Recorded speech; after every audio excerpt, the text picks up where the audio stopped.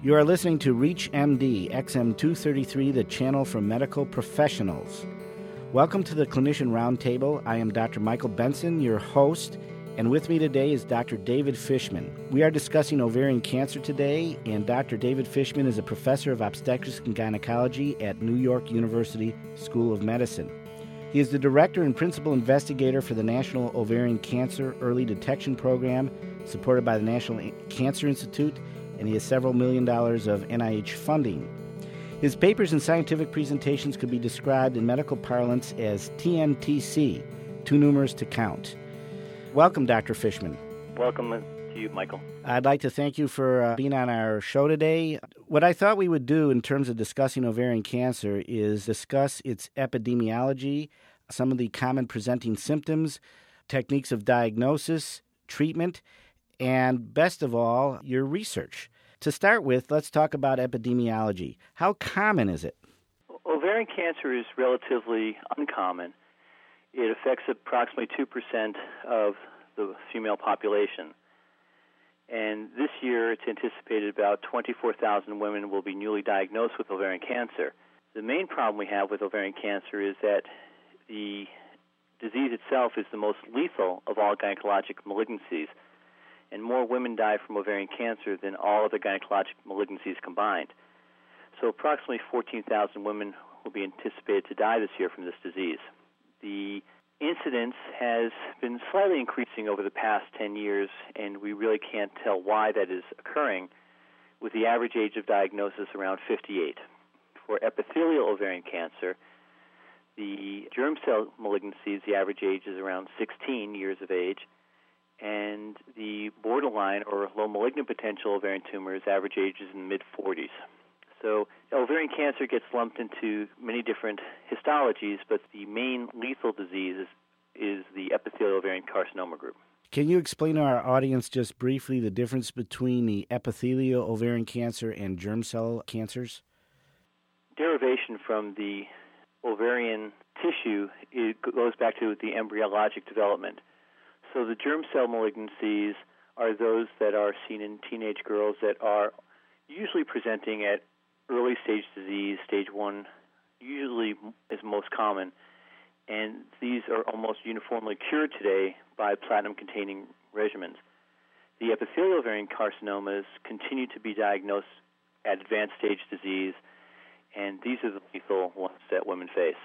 So we really have not made any progress on survival from the epithelial ovarian cancers, which are 90% of the cancers that the women face, and we have really had a great success story with the germ cell tumors.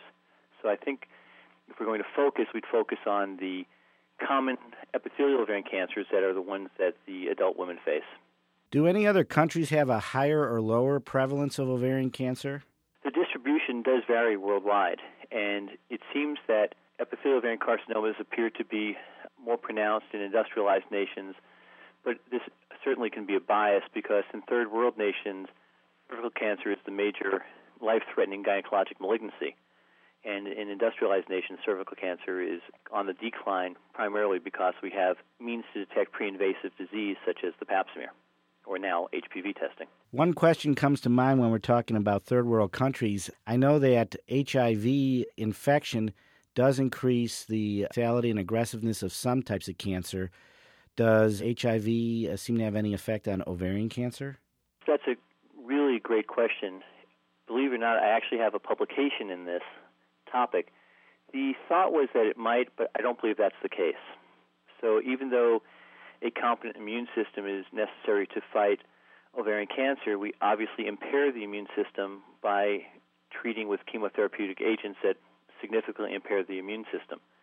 So I don't believe that most studies have found there is a correlation with prognosis with HIV. Now, what about ethnic groups within the U.S.? Are there any specific ethnic groups in the United States that may be at increased risk or perhaps even decreased risk compared to the average population? Well, I think the best way to phrase it is that women who use birth control pills, each year of use, they decrease one's risk by 10%. Those women who have a 5-year or more use have pretty much maximized their decreased risk by about 50%, which is a very powerful tool.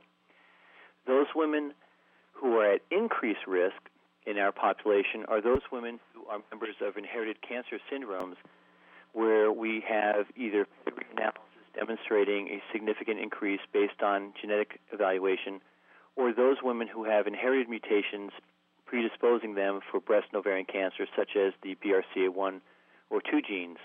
So those are the highest risk population and the population that has decreased risk. What kind of family history would make you suspicious that somebody would be at increased risk? And I can tell you this comes up a lot. If somebody has a grandmother who had ovarian or breast cancer, they perceive themselves to be at increased risk. But my impression is that's not really what we're talking about. No, and unfortunately, it's even more complicated. The simplistic answer is, unfortunately, in genetics, usually not the correct answer. So certain red flags that we tell everyone to try to determine risk is fairly straightforward. Know your family history. Unless you're adopted, people should be aware of cancers in the family, and the physician should be aware that certain cancers are associated with an increased risk of ovarian cancer, such as families with breast cancer, colon cancer, melanoma, thyroid cancer, GI cancers, pancreatic cancer, all may have a significantly increased risk for the development of ovarian cancer based on known inherited cancer syndromes. As we know, most ovarian and breast cancers are not inherited. In fact, only 10% are thought to be due to inherited mutations. So that means that 90% of these malignancies are sporadic. A fairly detailed history about members in the family with cancer should set off some significant concerns to the healthcare provider to question whether this person may be a really high-risk patient.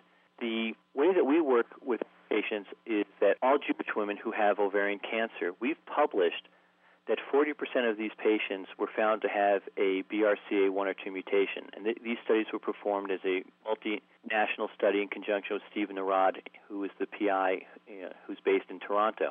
For our audience, PI stands for Principal Investigator.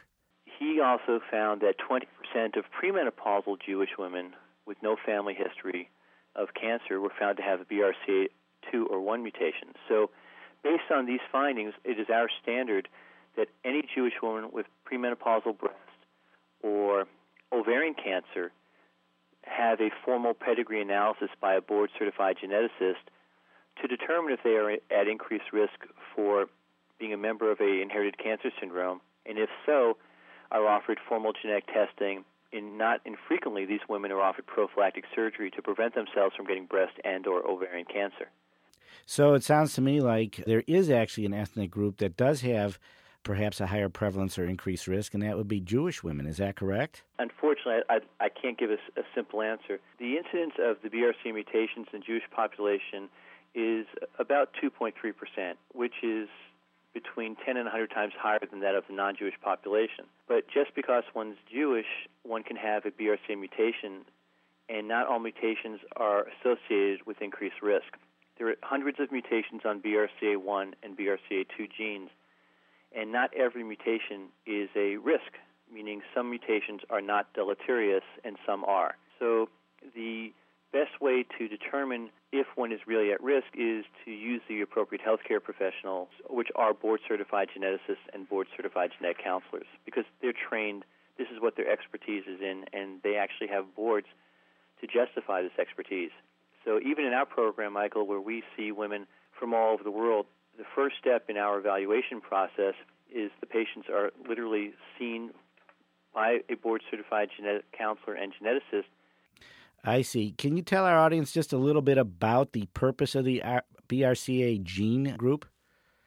All of us have BRCA1 and 2 genes. These are not unique to any ethnicity. We all have the genes. The mutations are thought to affect tumor suppressor genes. So genes that maintain our health state are affected or mutated, which lead to proteins that may stimulate a malignant process to occur. So the genes may be involved in carcinogenesis. What about the publicity surrounding the risk of fertility drugs and ovarian cancer? I think that the issue with fertility drugs was appropriate because, remember, we don't really understand how ovarian cancer originates. So one of the simplistic or thoughts about the etiology of ovarian cancer was the number of lifetime ovulations. Fortunately or unfortunately, it's not that simple. If one has more ovulations, then one would be at higher risk. That was the thought behind that, and that was the thought behind why birth control pills work, because it suppresses ovulation. The recent findings support that that's not the case. So the number of ovulations are not that it's not as critical as one had thought. So while the studies suggested that there may be an increased risk with infertility therapy, the bottom line is that most of us do not feel that the reproductive technologies increase a woman's risk for the development of epithelial ovarian cancer. I want to thank Dr. David Fishman, who has been our guest, and we have been discussing ovarian cancer. I'm Dr. Michael Benson. You have been listening to the Clinicians Roundtable on ReachMD XM233, the channel for medical professionals.